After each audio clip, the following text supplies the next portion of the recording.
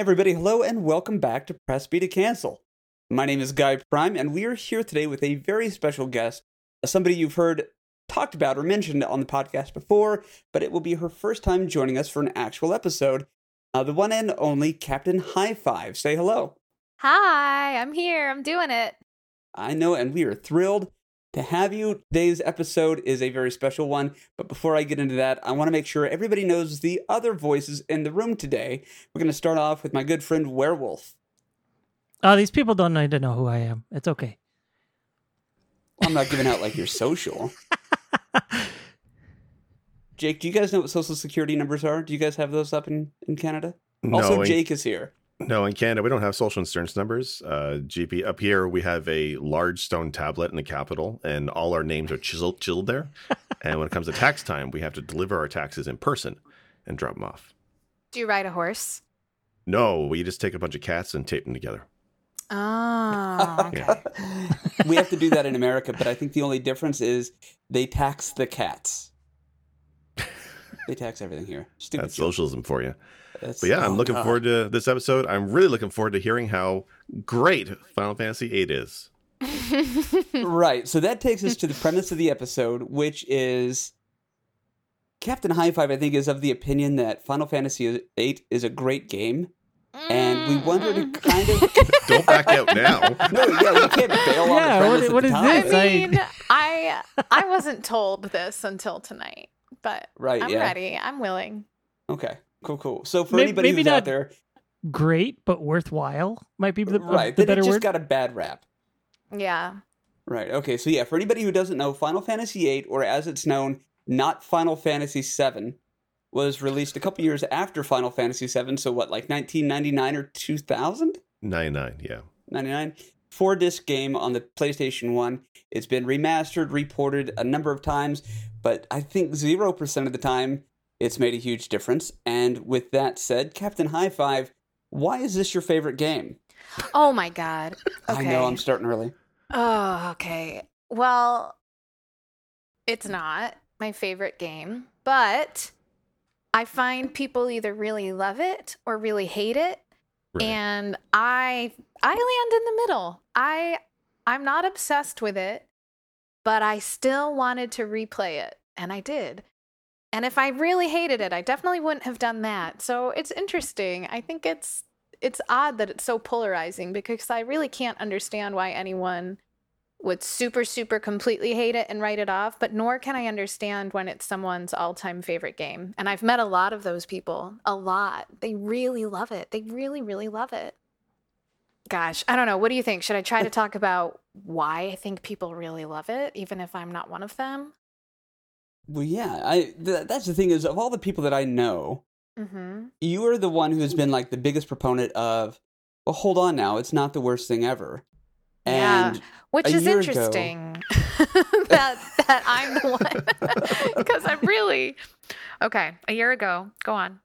Yeah, a year ago, I had done a playthrough of Final Fantasy 1 through 7, and half of those games I had never played all the way through, or they were complete blind runs. And Mhm. I gave some serious thought to playing 8, and it was always a possibility until I finished Final Fantasy 2.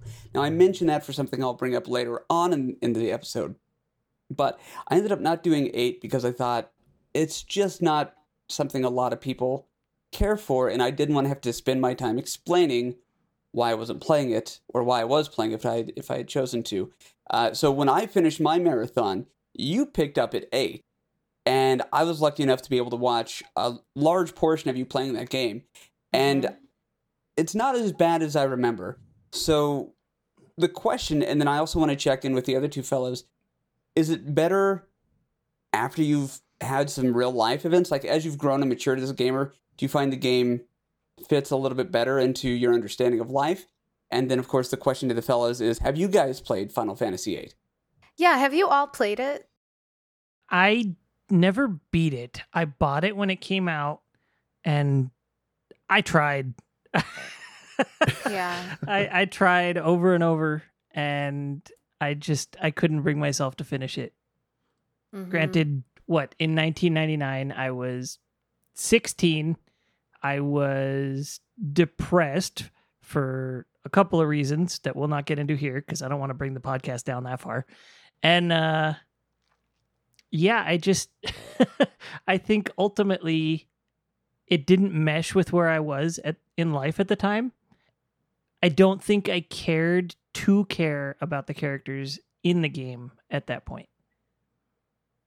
Do you remember about how far you had made it? Of the 4 discs, do you remember like what events in the game were transpiring, or did you even make it out of the first disc? Oh, no, I made it out of the first disc. I got to at least... So there's 2 major things I remember happening. One was getting the airship. Oh, that's pretty late. That's pretty late in the game. And the other thing I remember... So I want to say the... Lunatic Pandora is a point where I stopped playing. Like I was supposed to go there, or I was there and stopped. Yeah, did you go to space? I didn't go to space.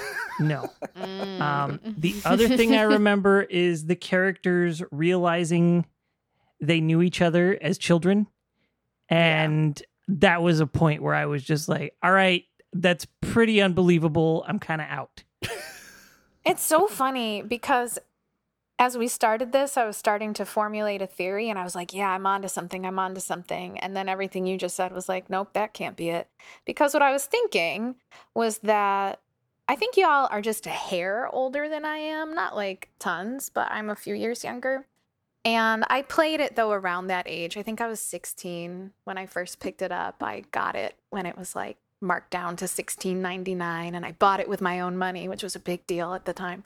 Right. And played the crap out of it. And a lot of my friends did too. But what I've noticed is that it seems like generally, not a hard and fast rule, but generally the people who seem to really love it are actually even younger than me.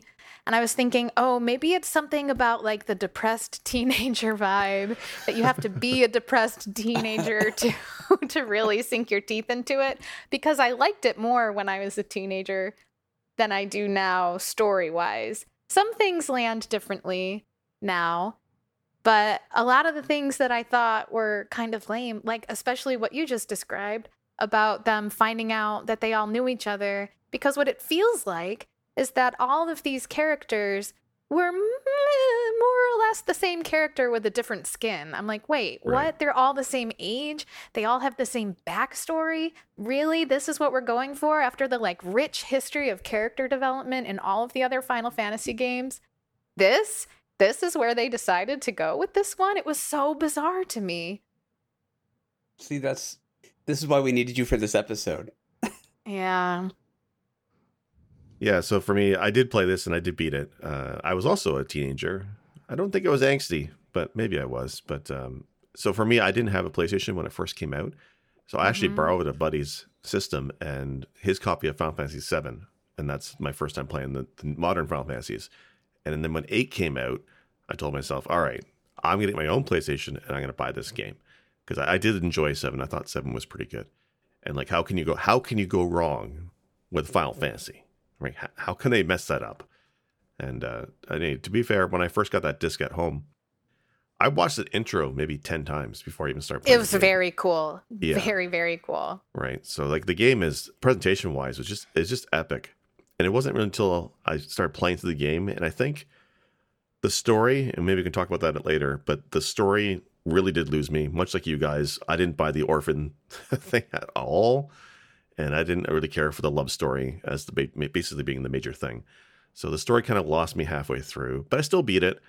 But I think the reason I don't like it so much, and it's only compounded now, is because of the lack of magic points, the magic system, and how you're having to constantly draw magic and store it as a resource for the junction system to boost your stats. And if you don't do that, or if you don't grind for that, I kind of feel it makes the game a lot harder. And I found that as a teenager when I played it originally. And when I tried playing it again, not too long ago, I did try again. I hate grinding now that I'm older. I just don't have the time for it. So, and that's not a dig at Final Fantasy VIII. I don't like grinding in games, pretty much, period. I mean, some exceptions, but I'm not big on RPGs now like I was when I was a teenager. Yeah, I agree with so much of that. There's a tolerance for grinding I had when I had nothing else to do that I do not have now. And I think one of the only reasons that I was able to get through the entire playthrough this past year when I played it again was because it was the remastered version. So you could fast forward and turn on God mode. So something that would have taken like 25 minutes to draw 100 magic, it took like 3 minutes. So I could just cruise through it. It was a little tedious, but not, not what it used to be. Right. When I've brought that up with people about how junctioning I don't mind junctioning the magic. It's just drawing the magic. I don't care for that, and I don't care for how junctioning the magic. Then if you use the spells, your stats go down. So there's not much incentive to use the magic, and I don't really like that either. But drawing the magic is so tedious, and people say, well, that's why you use the GF abilities and you modify your items. And it's like, well, you have to grind to get those items. I mean, there's no way around it. Like, you're spending time. You don't just have those items and you don't just have those abilities. So sure, it might take less time to make the ultimate magic spells, right? Like Ultima and Holy and stuff, if you have the items, but you have to get the items. Right. So no matter what, there's grinding. Yeah. But I feel like we should talk about some of the positive things, because you did bring up watching that intro so many times, and I think you really hit it. It is sweeping. The music and the graphics, like, what a change. Final Fantasy VII is so cute and so weird and so gritty. They do like 10 different graphic styles in that game. Like, there's the weird polygon people, and then there's the cinematic scenes, and then there's other stuff in between. That game is all over the place, and it's really fun and experimental. Well, but there's it's a reason raw. for that comes from corporate at the time, actually. The executives wanted to stick with the chibi look from previous Final Fantasies, whereas the director, Hironobu Sakaguchi, I believe it was at the time, he wanted to go with a more realistic character model.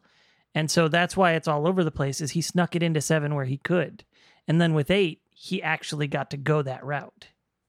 Yeah, and it's really striking, especially, I remember I've told Guy Prime this story, but I don't think that many people know it. My first video game that was mine and only mine was Mario Paint. I have 3 older brothers, and so we always had Nintendo systems because 4 people can play. Right. So when I got my own video game, it became like, okay, like, your sister is part of the decision-making committee here for games and gaming systems. And so the PlayStation was happening, and it was like, well, what are we doing? Are we going to trade in the Super Nintendo for a PlayStation? And my mom made a big deal of being like, you have to talk to your sister because she has games too. And they showed me a video of Final Fantasy VII, and I was like, yeah, get it. What? Yes, get that. And I was probably, I don't know, 8. Like, I was pretty young, but I was so struck. And so I think people were really hungry for these more realistic games and these better and better graphics. And Final Fantasy VIII at the time was really cool. It was really, really cool to look at. It was just like, what is this? It's so real. That's what you wanted. You wanted to be in those games. I mean, it doesn't look good now, but it did then. Yeah. Well, that was the thing. Like, there's that meme, right, with Squall's eyes, right? For PlayStation 1, it's very pixelated. But back then on a CRT, it looked good. There's no doubt about it. I mean, looking back at it now, yeah, it looks not so great. But back then, it was cutting edge. Totally. Right. The remaster looked pretty good, too, like, for what it is. That's the one that you played, though. Is that right? When I was watching you? Okay. Yeah, I was playing the remaster more recently. Right. Yeah, there's I remember the hype from, like, a number of people when that came out. It was definitely like a noticeable difference. But going back to the differences between like Final Fantasy aesthetically, 7 and then 8, I remember my initial impression of 8 was that it was like the reverse of what they did with 7, where 7 was lush backgrounds and beautiful scenery, and then kind of not uniform or great looking character sprites. But then with 8, it was fully formed, good-looking character sprites and very blocky, pixelated backgrounds. Yeah, it's hard for me to remember since I just came off of the remaster, because I think that's something they addressed, So a bit. Yeah, so the yeah. graphics, like the textures on the models and the number of polygons has increased. But the thing with these games and remasters is people are expecting miracles. But the backgrounds in these games are all pre-rendered, and it's pre-rendered to a low resolution, and that's the same as it was in 99 as it is today with the remaster. There's nothing they can do there unless they want to completely make the game from the ground up, which they're not going to do. So when you look at the remaster, the models look great, and the special effects, the spells look a lot better. But the backgrounds are still pre-rendered, and you have to take it for what it is. They couldn't really improve that very much. So it is a little blurry when you look at today. But back then, I thought it looked pretty good compared to Final Fantasy VII myself. I mean, I think it was easier to navigate. There are things in Final Fantasy VII where I would be stuck in a room for like 2 hours because I didn't understand what I was looking at. But it's a lot more cluttered in Final Fantasy VII, yeah. whereas 8 is a lot more sterile, more like totalitarian, right? Like it's the academies, the universities are very clean. You didn't have that in Final Fantasy VII. Yeah, well, you guys know Yeah, if anything, it was a little repetitive sometimes. You guys know my story about being stuck in the Temple of Ancients clock room for 45 hours. So that's a true game right there. One. Oh my god, I destroyed the rest of the game eventually. But anyway, I wanted to touch on that point too, as far as the hype of 8. When I got a PlayStation, it was before 7 came out.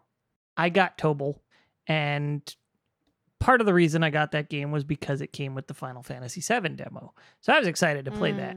And I played that demo quite a bit. The 8 demo, I believe it was a pack-in with Brave Fencer. I don't remember if it was Brave Fencer or Xenogears, but I want to say it was Brave Fencer. It's also magazines too. Well, I had the one that was a pack-in. And the reason I don't remember which one is because I've gotten rid of both of those games since. But I probably played the demo for 8 way more than I played the demo for 7. I like the music, the presentation, like you guys were saying, all that, top notch, particularly in that demo. The demo did wonders to hype me for Final Fantasy VIII. I was super excited about this game.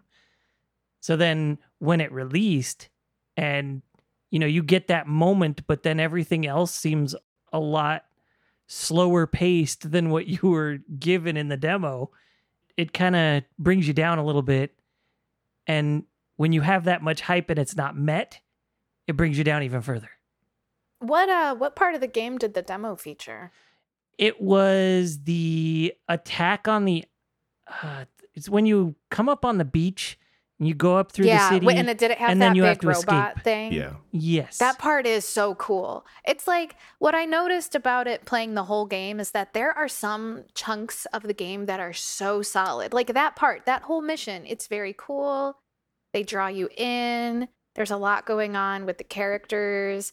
There's intermittent CGI scenes that like draw you back in visually in a major way. And then there's parts of the game that you just, it's so boring. It's so frustrating. And you're just waiting for something to happen. Or you're in a city that's too big and it's not fun to walk around. Like it just suffers from terrible pacing, unfortunately. Well, like even from the opening of the game, right? That opening cinematic, right? The music, the sweeping the beach, the opera, then you're fighting with Zephyr, and then it ends with a slash across the face. You're all hyped to start this game, and then the game is just you wake up in a hospital at a school, and you end up going on a grand tour for feels like 5 hours, and you're like, forever, all right. and you have Welcome to find to people the and nurse's go to office. a cave. Yeah. Here's the cafeteria. Great, get the hot dogs. Great. Thanks. Join a club. Just keep making jokes about those hot dogs, like for the whole game. Oh my gosh, it does. It takes forever.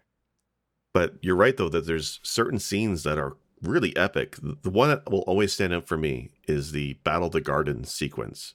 And there's a part where you're hanging from a rope or something, punching a dude while you're panning across the gardens as the battle is happening. That is like next level epic. And it's a mix of actual 3D polygon characters with the pre-rendered background movies. Like Final Fantasy VII did a little bit of that, but 8 really ramped it up, and it was awesome. That's like my favorite scene in the entire game.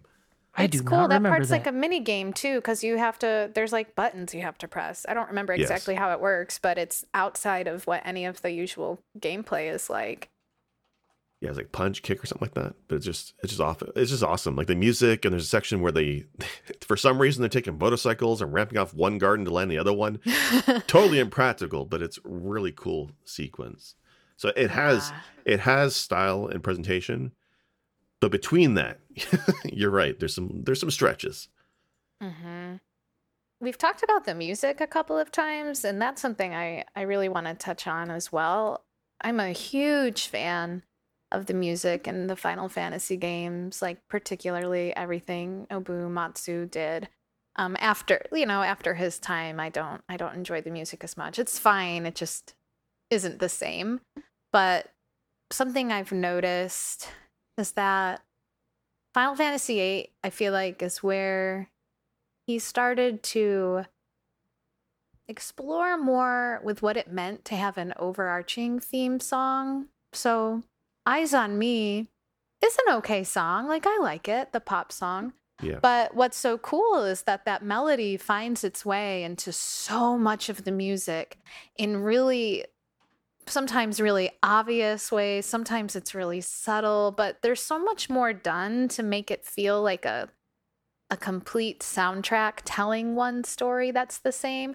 All of his music tells a story, and really beautiful things happen. But in that game, I think is when he started to really push what it meant to have a full narrative within the music. Because 9 is like that too.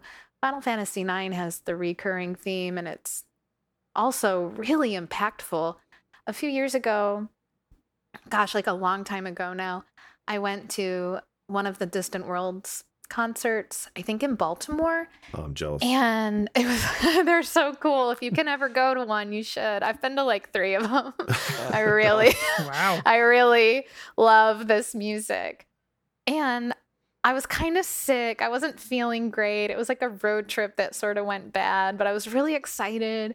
And they played the song, it's called Love Grows, I think, from Final Fantasy VIII. And it's not, like, it has a lot of Eyes on Me in it, but it's not that song. There's no vocals. And it made me cry. And I was shocked because I was like, this is the song?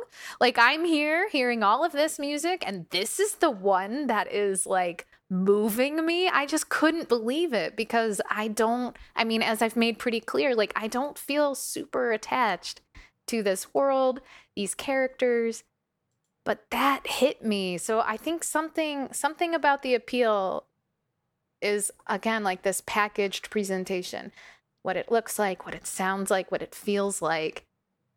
It's just that the game isn't very good.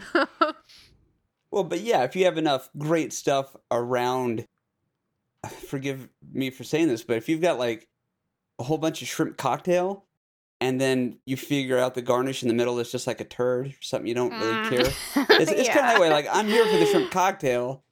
I have to acknowledge the turd at the middle of this thing, but I'm going to keep going with the shrimp cocktail. Yeah. And not to be too crude with it, but I think that's kind of 8. It's definitely worth playing or eating all the shrimp cocktail. But, at the end, you look back and how often are you going to want to eat all that shrimp cocktail? Mm-hmm. Mm-hmm. And to your point, though, about recurring musical themes, it's one of the things I love about the music of Final Fantasy IV. I know you all know how I feel about 4, but if you go back and listen to the theme of love, I think is what it's called, but it's kind of the love song between Cecil and Rosa. After like kind of the first verse or the second verse, there's like this kind of swelling part, and then in the background you can hear like the harp arpeggios that kind of go up and down. Like, I always call it the Pac-Man noise, but it's it's the main prelude to all of the Final Fantasies played in the background. And I remember the first time noticing that on the original Super Nintendo version, and then whenever they came out with the 3D remake for the DS, hearing that redone, like that brought me to tears. So there is absolutely no judgment in what you were saying about Distant Worlds, because I mean, live music does that to me anyways. And so if it's something that's beautiful, then of course it's gonna move through you that way. And Distant Worlds is coming to an area near me, and I'm going to try to get to it in the spring or the winter, because that is like a bucket list thing. But I've had fears about going because I know I will be an emotional mess during probably the majority of the concert. It's so good, though. It's so worth it. Do it if you can. So you guys mentioned about the music and how for 8 it was kind of like a larger theme for the entire game. Because now that I think about it, 4, 5, 6, even 7 were very big on character-specific theme songs, right? And they're very memorable. I remember all the themes from 6, for example. Yeah, the music's great. Yeah, but 8 seems less about character-focused themes and more about the overarching theme of the story. Is it like that in the later Final Fantasy games? Because 8 kind of ruined me on it. So I haven't played after 8. But did they move away at that point away from the character-specific theme songs? I mean, I just played 8 and I can't even remember if the characters have themes, which seems wild to me. 9, the characters have themes, but there's also a really strong, like, overarching musical thing happening. And so the music in 9 is maybe my favorite. In fact, it's like they looked at 8 and they were like, "Ooh, we're so sorry," and then they decided to go back to something to me that feels more like the Super Nintendo era in terms of what the world feels like, but with the PlayStation's power. So, I love it, and the music. They definitely have character themes. They have all kinds of stuff.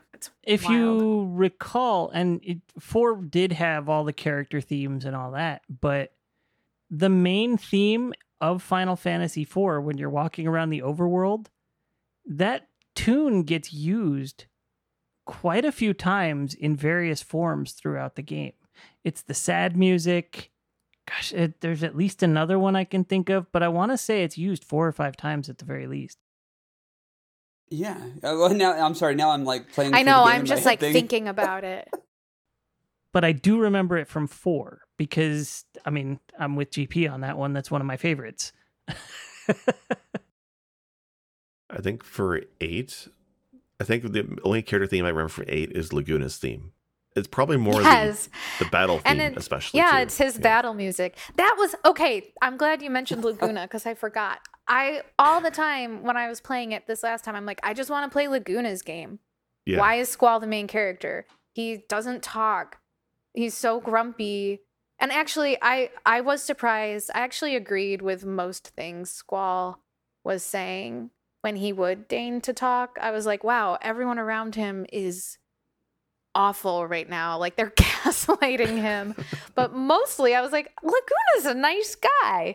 He's got a good song. I want to know more about his story. And the love story stuff. I like a good love story, but there's something just like low-key creepy about the Squall and Rinoa story because it's like, I mean, I'm going to spoil it. So, if you don't know, sorry, don't listen. Been 20 years. You don't want to know. Right. I know.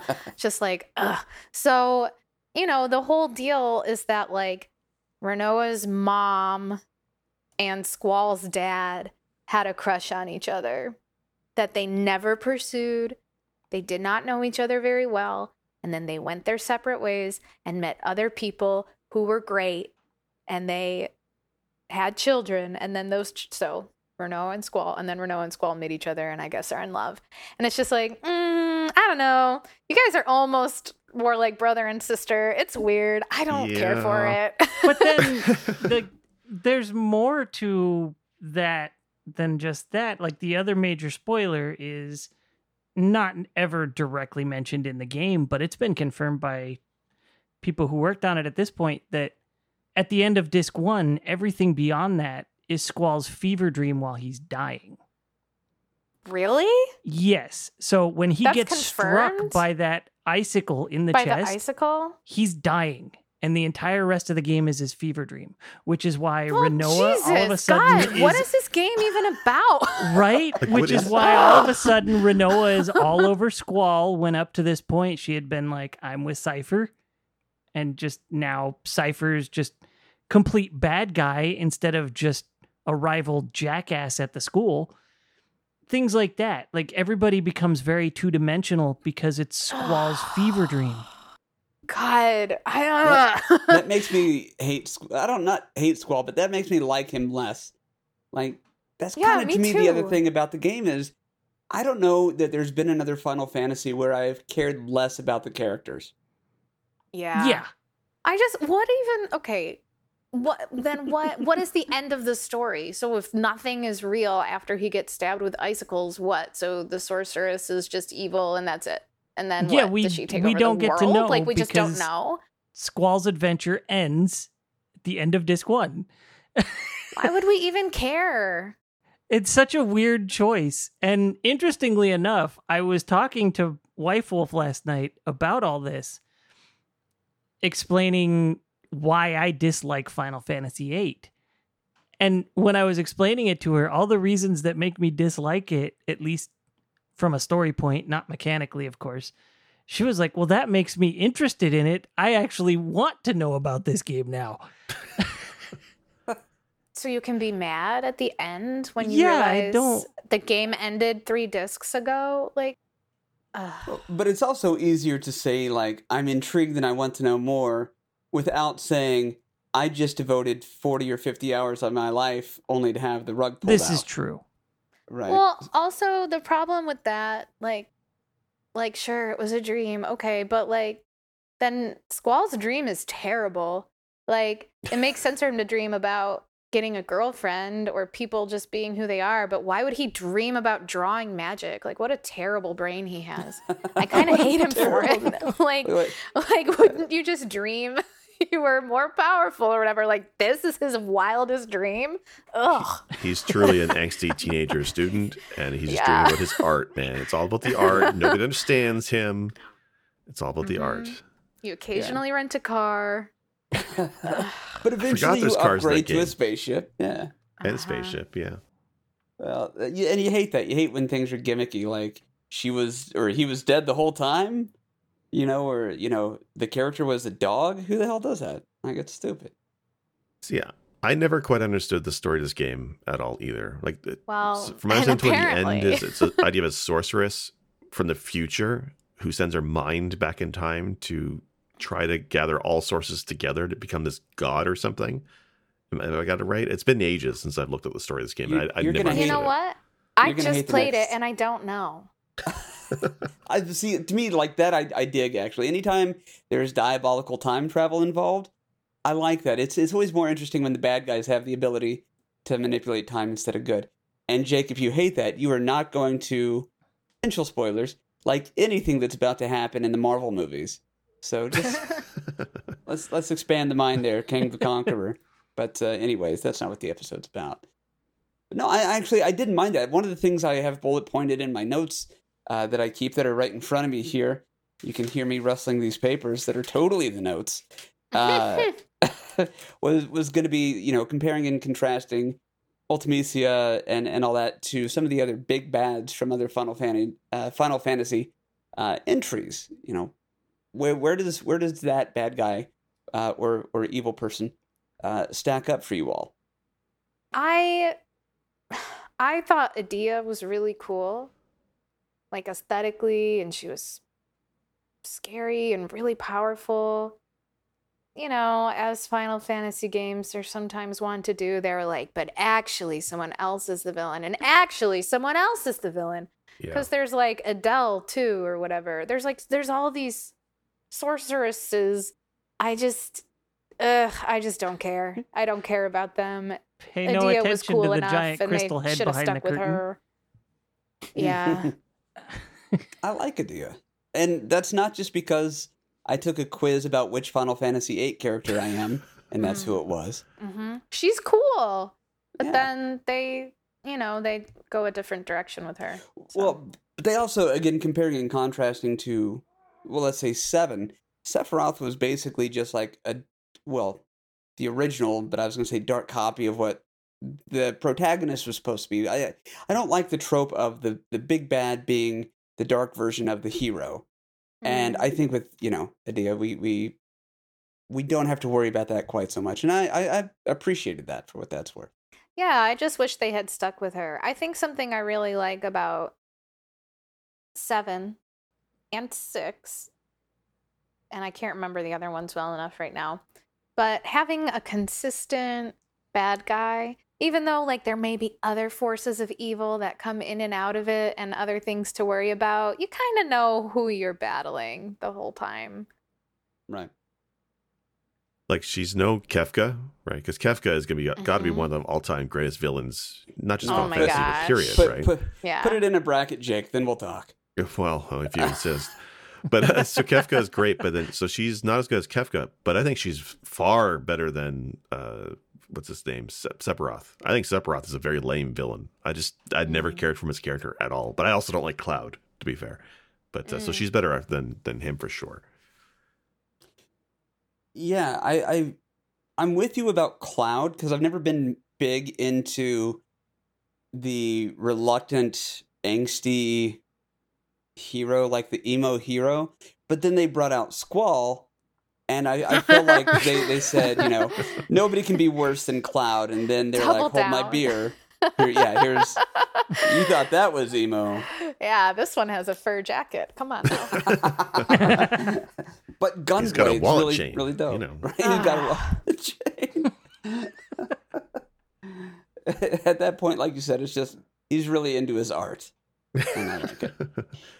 He's got a great weapon, though. I give him that. Yeah. The Gunblade, I think, is one of the favorite things I have in this game is a Gunblade. And I'm so glad they brought that idea to Final Fantasy XIV, the MMO.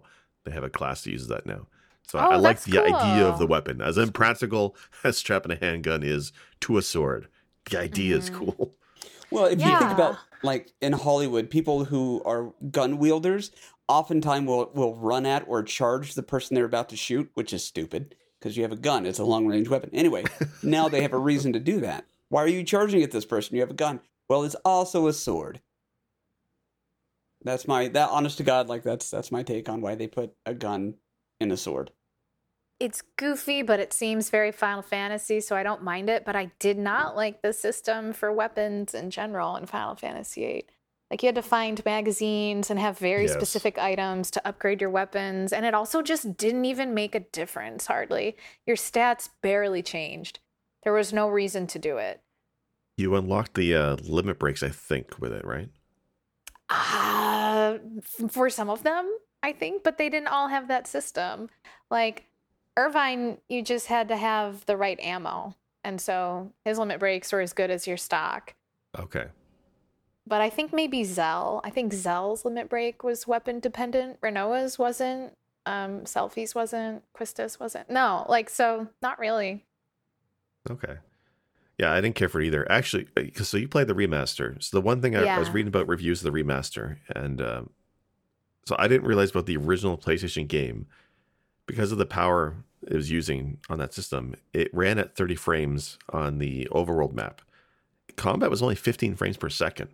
It was really bad on PlayStation. Oh, wow. But the way people didn't notice, though, is because of the way the PlayStation was designed. Combat was 15 frames per second, but the UI on top of combat for the menus and battle system, that ran at a smooth 60. So that's why you maybe not have noticed as much, and more of it is like a graphical style. All it really was because it was sluggish. But anyway, so 60 frames on PS1 for the battle UI, 15 in combat. On the port or the remaster, they based it on the PC version, and they did it kind of screwed up. Whether they couldn't do it because they lost a code, which is what I heard, or they just did it wrong. But it's 30 on the overworld, it's 16 in combat, but then the UI is tied to the frame rate. It's stuck. So the UI in the remaster edition is 16 frames per second, is what I was reading, and a lot of people are complaining about that because in the limit break system, Squalls, it's like there's like the lines you have to hit the button when it's between two lines. It's like a specific timing thing. Which on the PlayStation version is very smooth and easy to do, but apparently people were complaining the remaster was a little bit sluggish than that. So that's kind of neat. Neat and bad for the remaster. Right? It's interesting, but it's not doing anyone any good. Oh my gosh. Okay, another thing I think is good is the card game. The card game's really, really fun. Wait. Hands down. No. I've talked about this in the past. I preferred Tetramaster. You're a monster. I don't understand. I don't understand why people prefer Triple Triad. I feel like Tetramaster is so much more intuitive, so much more fun, more challenging. Wow. And fortunately, I was backed on this a while back. Seneca Gaming has this same stance. And I was like, finally, somebody, so I don't feel like a complete outcast. When I play Final Fantasy IX again, I'll get back to you. I don't know. Well, I think we can all agree, though. Blitzball, yes? No? Blitzball Never played it. is fine. Is fine, okay. Yeah, and I gotta admit, I lean Triple Triad, but again, I'm a sucker for alliteration, so I'm predisposed. Mm-hmm.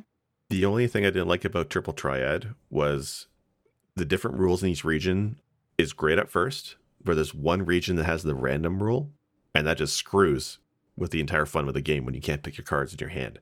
So to avoid the random rule infecting your game and spreading across the planet like a plague, you need some steps to get around that. And that was the only part of Triple Triad I didn't like. That's why in the MMO, Final Fantasy XIV has Triple Triad, and it's fantastic because I don't have to worry about that crap.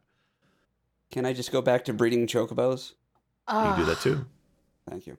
So many chocobos. When I played through the remaster recently, I absolutely was clicking through walkthroughs sometimes to be like, all right, what do I want to do here?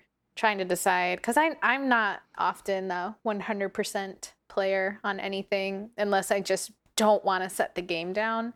So, I mean, there's actually another big thing about 8 that's disappointing is like, if I really loved it, I would love the opportunity to, after I beat it, I missed some side quests. Let me do them. No, they're all closed.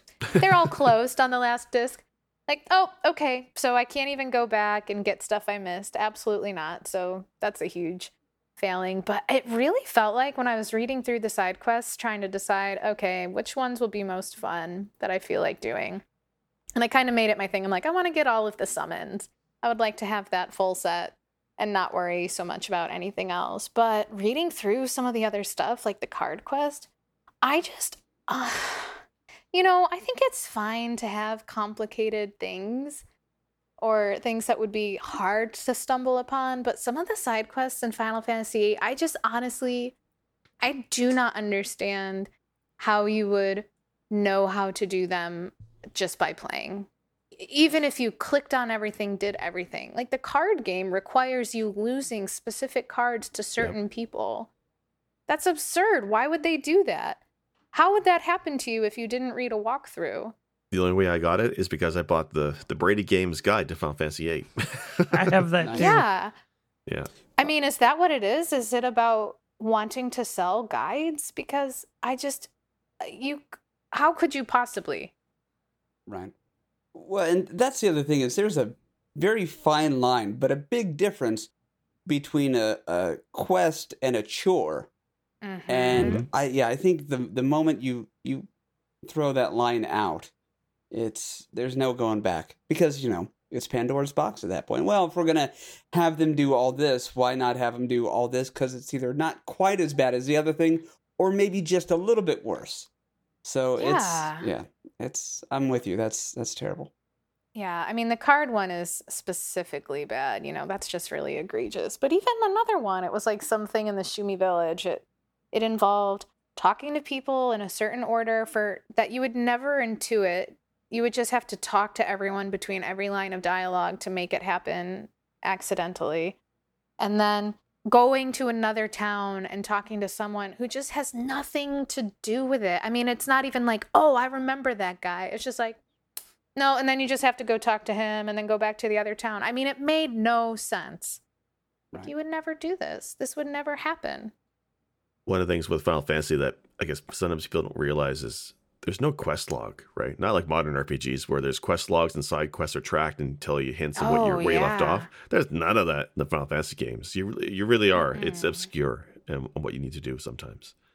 Even quest the main log, quest, I got being lost. The quest log being the famous drummer for the Roots. Yes, notable listener, press B, quest log. Right, of course. Quest log. Yeah, very good. Jimmy Squall, head in that talk show.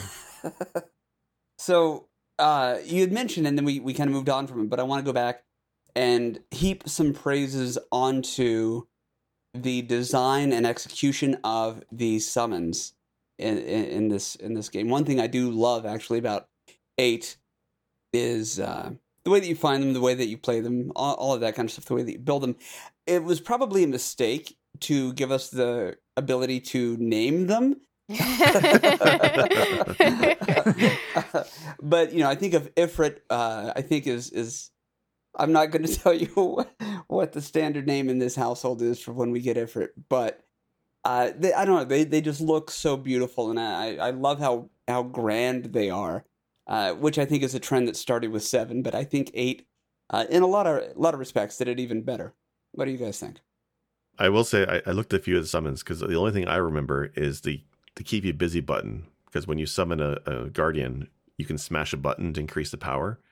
Right. And the one you did a lot with was Eden, which is the big, it's like this UFO thing surrounded by TV screens. And then all of a sudden the solar system itself emits a beam of energy and just plows into the planet below. And how anything survives, I don't know.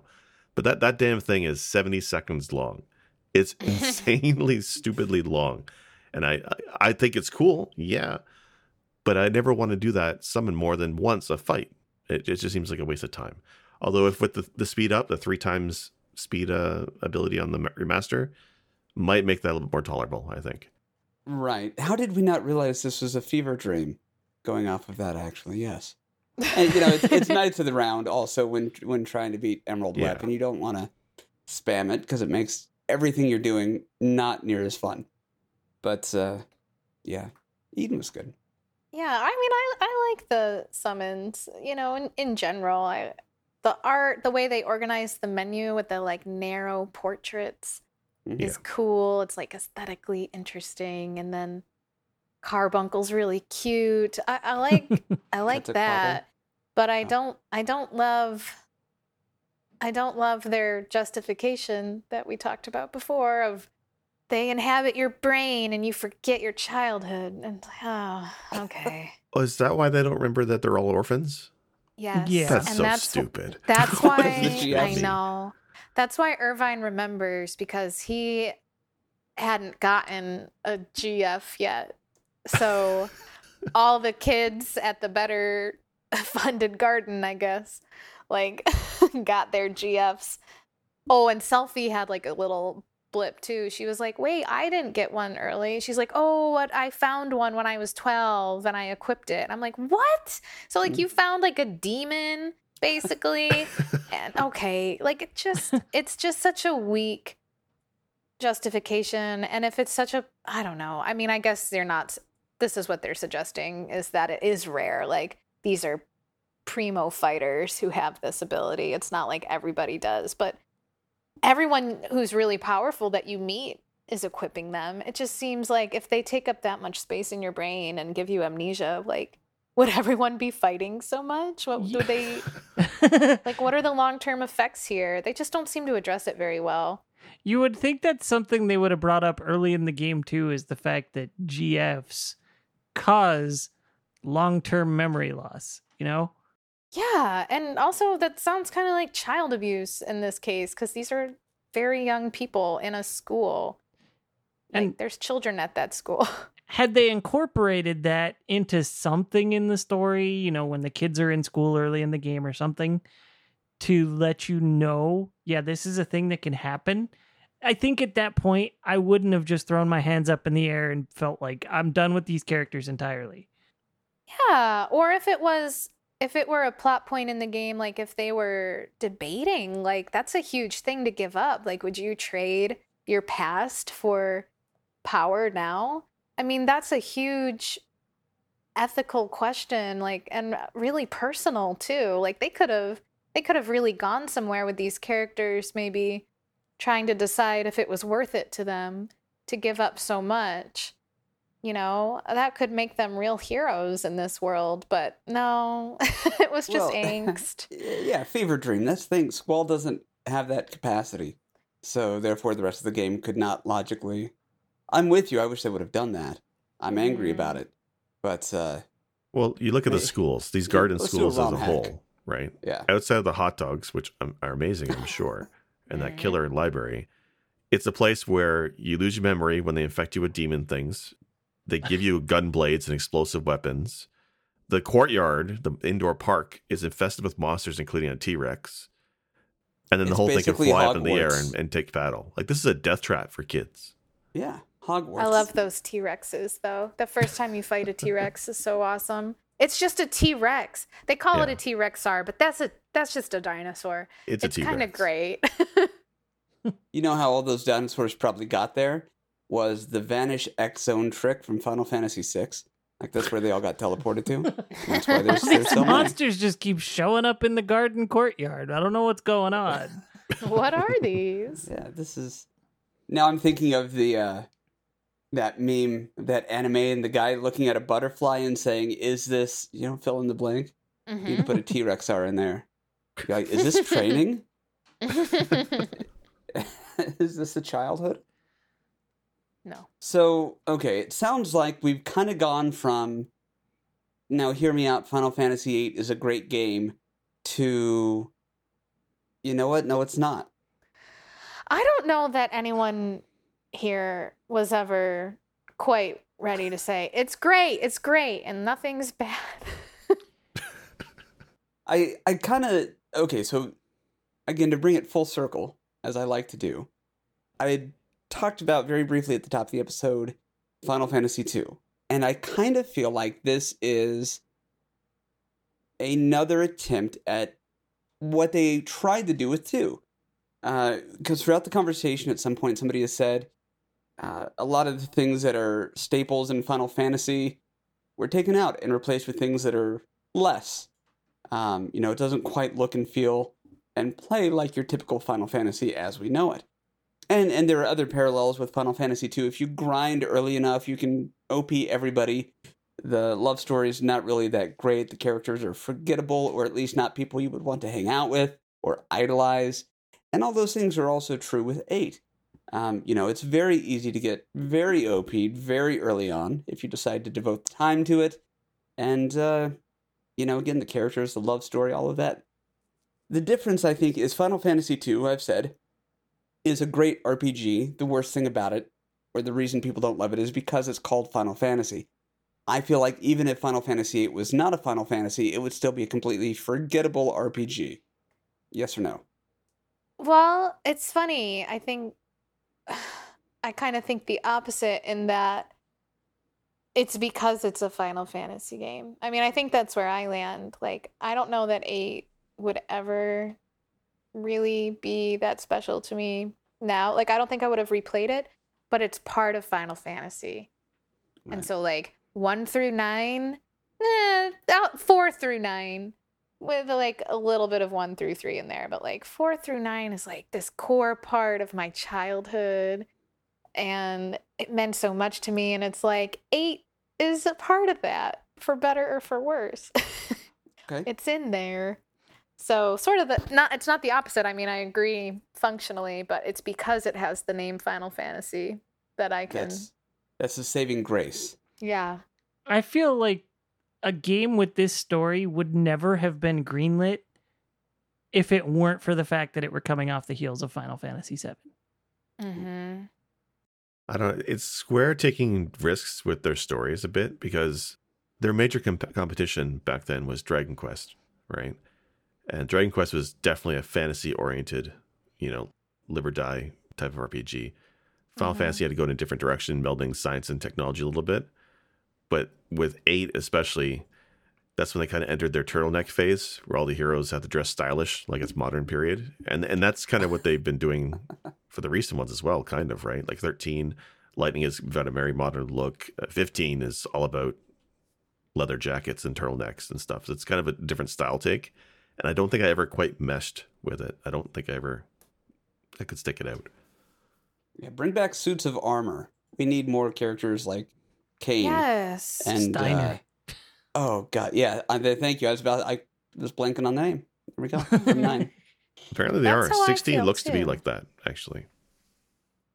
Well, they did that also in 12. They kind of brought back some of the medieval sort of stuff, but That's true. Yeah. 12 is a whole different thing.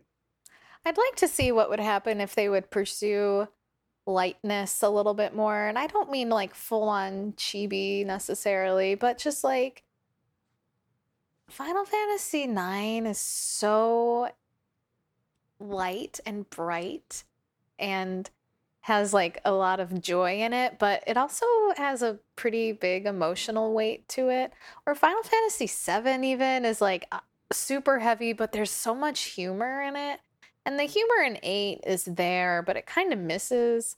And it just feels like 13, which I played a lot of. I played all of 13. I didn't really play 15. I just couldn't even get through the intro. I was like, I'm good. Yeah. And I'm just like, I want to go back to something different. 9. The Studio Ghibli people need to do a Final Fantasy. Miyazaki, let him take on something. Oh, I know. Have you played Ni no Kuni? No. That's pretty much what you asked for, GP. Yeah, Ni no Kuni is basically that, and it's level 5, if I'm not mistaken. The people who did Dark Cloud, Rogue Galaxy, and there was another one, and I can't think of it right now.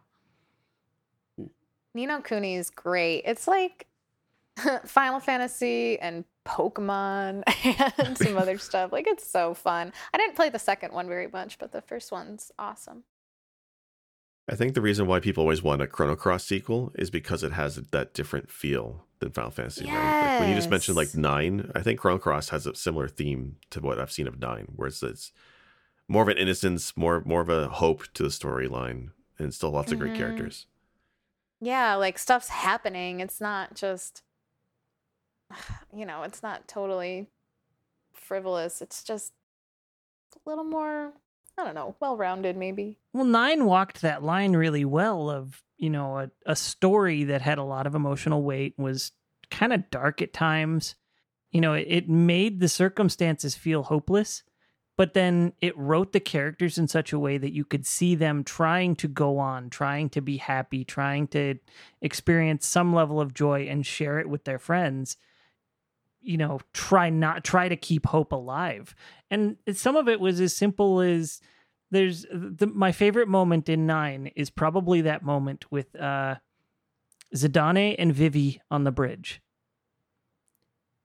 where he teaches him how to urinate off the bridge. Yeah, it's there's like all these moment. Little sound effects, or like tinkle, tinkle, tinkle, tinkle, like it writes them in the text. Yeah, they're in the middle of this big, fantastic adventure. And Zidane is like, look at this. Have you ever done this? This is kind of fun. It's something so simple and so stupid, but it brings a bit of humor, but it's also Zidane trying to bring joy to Vivi, whereas Vivi is a very down character in a lot of his circumstances. His whole deal is like so tragic. I feel like he's one of the best characters in the franchise. And that's I got a little doll of him behind me. That's one of the sad things about 8 is even my favorite character from 8, Irvine, doesn't hold a candle to just about any other character I can think of from the Final Fantasy franchise outside of 8. Yes, Irvine is also my favorite, and he's barely a character. Yeah, so... While we're talking about funny things that are charming, how do you feel about memeable forced laughter in the middle of a game? Because Final Fantasy X might be something you need to look at. Here, I was thinking you were talking about the laugh tracks in Mystical Ninja 64. Oh. No, I need to go back. That was one of my... Sorry, never mind. That's on my list of things I need to play. Mystical Ninja. Because in that case, I loved it. But... Yeah. I've explained before about that moment in 10. I defend it. I don't think it was as bad as everybody says, but that's because the context of how it came about makes sense. Sure. Yeah, I'm not going to hate on it. It's something we can all say we remembered at least. And between that and the heavy metal track from 10, I mean, mistakes were made. So, 8. We keep going off on tangents about how great the other games are that I keep thinking. Yeah. Do I want to bring everybody down and be like, hey, we're talking about 8? The 8 has a few redeeming qualities and moments. The problem is they're peppered into a mostly unimpressive game. And I feel like most of the best moments from 8 were non-playable moments anyways. Whether it was, well, the CG and the music. I think if you were going to make a list of all the aspects of 8, I got to put the OST up there as probably the best part. Absolutely. The music is very up there. Yeah, and I'm looking at some of the like promotional art for it right now and the concept art, and it's so cool, right? It's like just the kind of thing you'd want to have on your early internet era computers where you're like, I'm going to look at fan websites. Like, I get why it has a place for when it was made, because there's this really striking appeal. I mean, I remember doing that. Like looking at websites that people made about this game that they loved because it was so pretty. And the art is cool. It's really cool. There's stuff I'm looking at right now. Like, I would encourage everyone to just like look some of this up. That like, I don't even think these are scenes that really happen in the game. They just did some cool art for it. So, it draws you in and you're like, oh, okay. I mean, fun. I don't want a feathered collar. But I am thinking about wearing 2 belts that don't really hold up my pants. Yeah. Maybe that's why it's a wallet chain, just to keep the belts up. Yeah. That's great. So yeah, this is not a timeless game, is what I'm hearing you say. It's more, well, like you said, I understand it for that moment in history and all that, but it is not. It's not that it didn't even age well. It's just it's not timeless. It's not. Yeah, it's more like, rather than timeless, it's a part of history. Or that can just kind of stay there. But we can all acknowledge that it's there. Like you said, for better or worse, it was something that happened that we were all into. Yeah. Yeah. Like Jinkos. Right? You guys wore Jinkos too, right? Please? I don't know what that means. They didn't have those. You don't know what Jinkos are? No. I didn't know giant about them. baggy jeans. Oh, Yeah. I mean, people had those. You could fit For an entire sure. 2-liter bottle in the back pocket. It was Yeah, awesome. I can picture them. I don't think I realized they had a name. Some people called them the JNCO, type of Jinko. jeans pipes because they were just such big tubes around your legs. Okay. Well, I may have revealed too much about me in the 90s today. And that's Anyone could okay. have guessed that. I just didn't know Really? they were called that. Yeah, Yeah. and probably some frosted tips, right? Okay, no, hold on. Yeah. Before you say something to hurt somebody, my senior pictures are lit. It's not hurtful if it's true. That's true. Hey, what can I say? Justin Timberlake stole it from me. That's all I'm saying. Yeah, we That's can't not judge true. anybody for how they dressed in the 90s. That's just not fair to anybody. Yeah. Thank you. Jake gets it. But I did have the frosted tips, and they look good. So with that said, I wanted to say thank you, Captain High Five, for, I guess, quote Helping us unquote, try to redeem defending this game. Final Fantasy VIII. But I love, if as we go back and listen to the episode, there's going to be that moment where we were all Hopeful. present to watch the veil be pulled out from Captain High Five regarding the, as it was called, fever dream of Squall. That was special. I think that was the turning point in the episode where she went from maybe it's okay to, you know what? No. I'm They mad crossed about the it. line. I'm Yeah, mad. I'm mad about it. I don't want to feel betrayed by things that I like So and definitely don't love anymore. here's where I'm at with 8. I do want to go back and play it now knowing that it is a fever dream. Because it's, like I said, I haven't played this since 99, maybe 2000, something like that. And this game, I fell asleep in battles and woke up to game over screens with Final Fantasy VIII. Oh my gosh, wait, me too. More I than remember once. falling asleep playing it after school because I just couldn't walk through this city anymore. And I woke up and I was like, what the hell? I was playing okay. And that's not to say I didn't fall asleep playing Final Fantasy VII, because I would stay up so late playing Final Fantasy VII, I would fall asleep. But at least in 7, I would fall asleep in towns or during a dialogue, whatever. In 8, I fell asleep in battles. Like 3 or 4 times, I would wake up Yeah. to a game over screen and end up having to load back an hour. If the battle can't keep me awake, and I'm tired. I give it that. It's like 3-4 in the morning. I'm playing Final Fantasy. I should be asleep. But 7 never let me fall asleep during a battle, at least. 8 did. That sums it up. That's pretty bad. But I do want to go back and give it a shot, knowing it's a fever dream. Maybe now knowing that before I fire it up, getting to the end of disc 1, I'll be able to sort of treat that as the adventure. And then the rest of the game treat as Squall while his mind crumbles apart at the end of his life. I don't know. You'll have to let me know how that goes, because the game is pretty fresh for me and it's just making me mad. Yeah. I'll watch it, but I have to ask you, because you referenced specifically disc 1, will you be playing the discs or will you be playing the remaster? I'll probably go back and play it on my PlayStation. I Wow. have 2 copies of the damn thing on PlayStation. That's bold, because it's going to take you forever. Yeah. If you draw magic. I'm impressed. Like even today when I play like an RPG, like GP, you know this well, and I do the same thing you do. If I'm going to play these RPGs on the SNES on an emulator, I'm fast forwarding through a lot of that crap. Yep. And it's not, it's like what Captain i5 was saying. It's not that I don't enjoy grinding, but I got stuff to do. I got shit I got to get to. I don't mind putting in the work, but let me fast forward through the work while I'm doing it. Yeah. Still counts. Still counts. Okay. Yeah.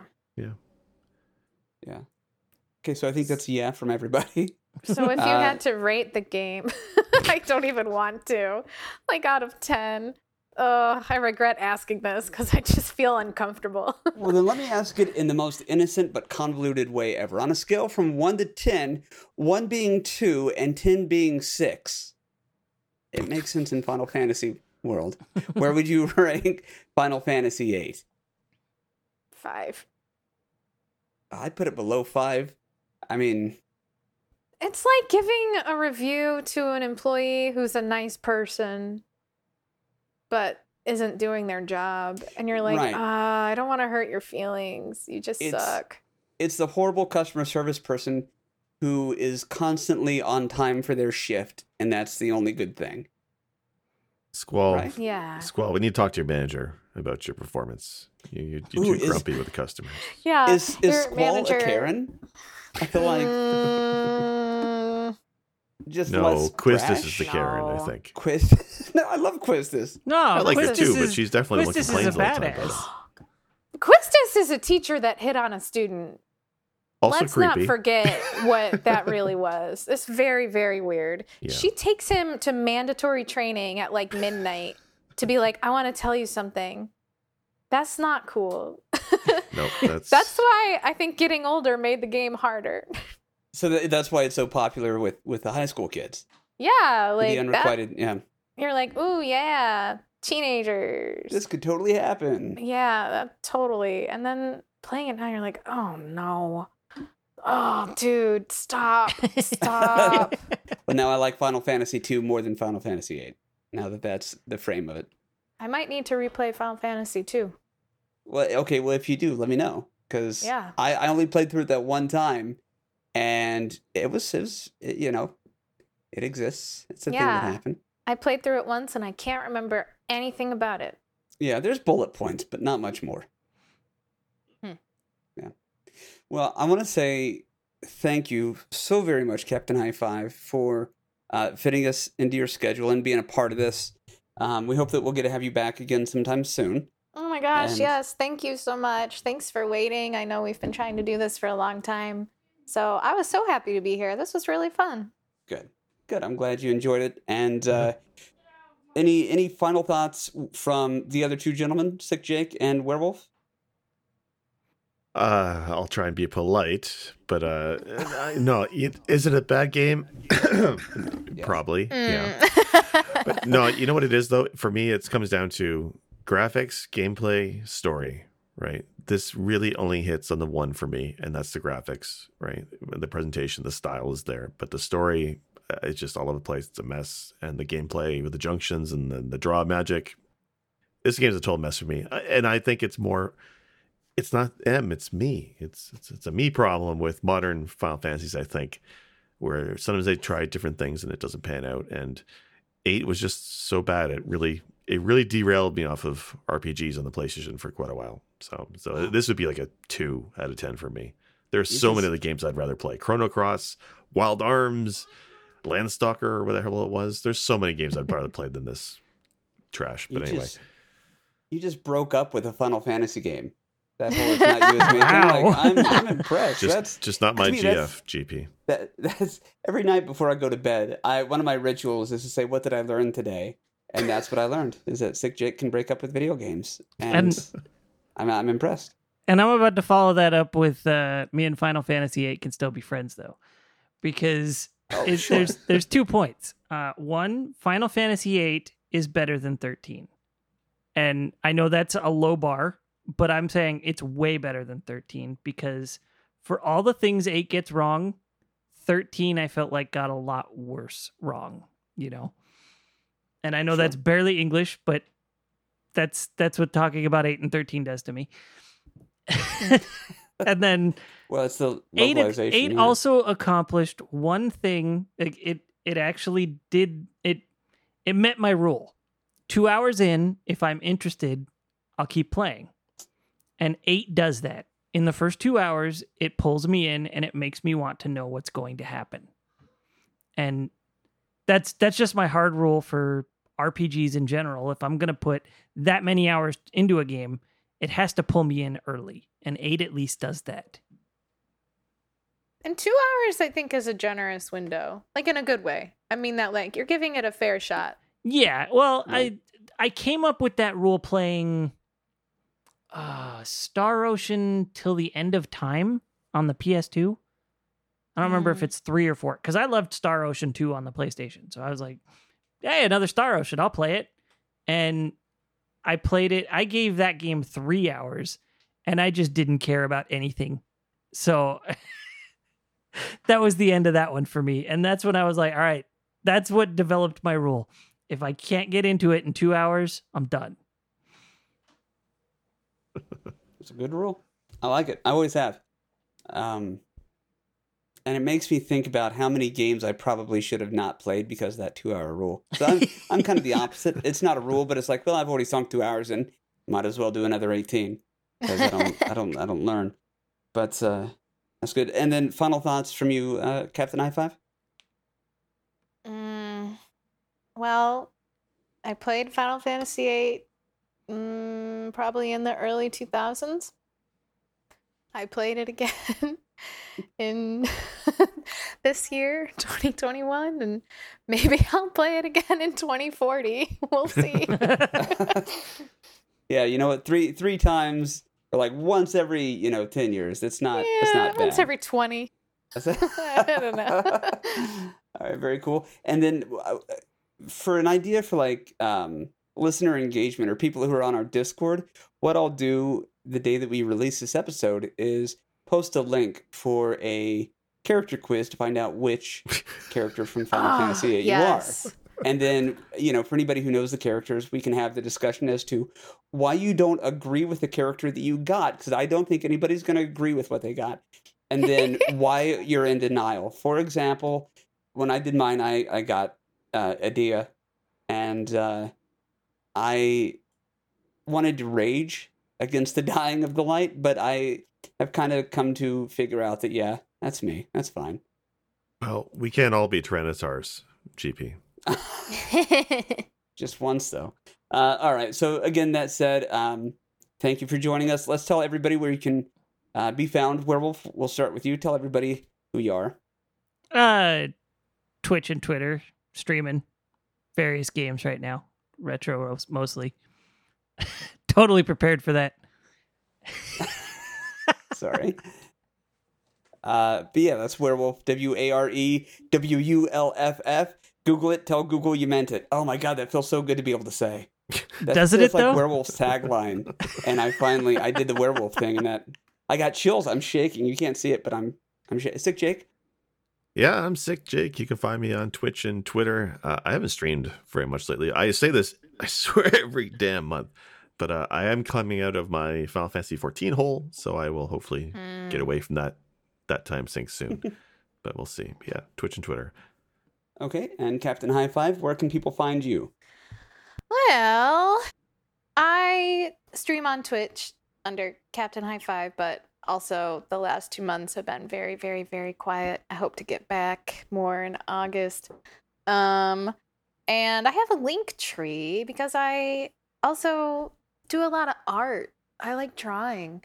So I have one of those coffee shops, and I post some things on Instagram sometimes. So if you were to go to Linktree, you know that, like linktr.ee/Captain High Five, then the whole hub is there about Twitch and coffee and Insta, all that stuff. Yeah, very talented.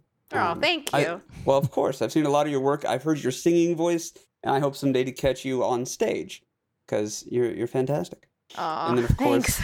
I keep busy. Yeah, I am Guy Prime, and you can find me here having fun, or, of course, on twitch.tv/theretrotherapy. And then we have all of the usual social media platforms as well. So follow us on Discord. You can check us out on Patreon. We got a lot of cool bonus stuff there. And until next time, everybody, continue to bring your B game. Even after becoming an instructor, I couldn't stop thinking about Squall. That's the longest one you've done. I'm impressed.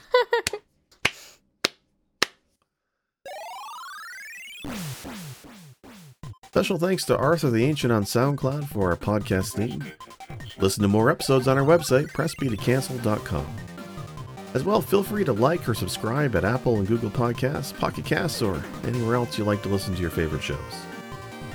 Thank you to our supporters on patreon.com/pressbtocancel. Your money helps keep this ball rolling. And as always, thank you to all our listeners. This has been Press B to cancel.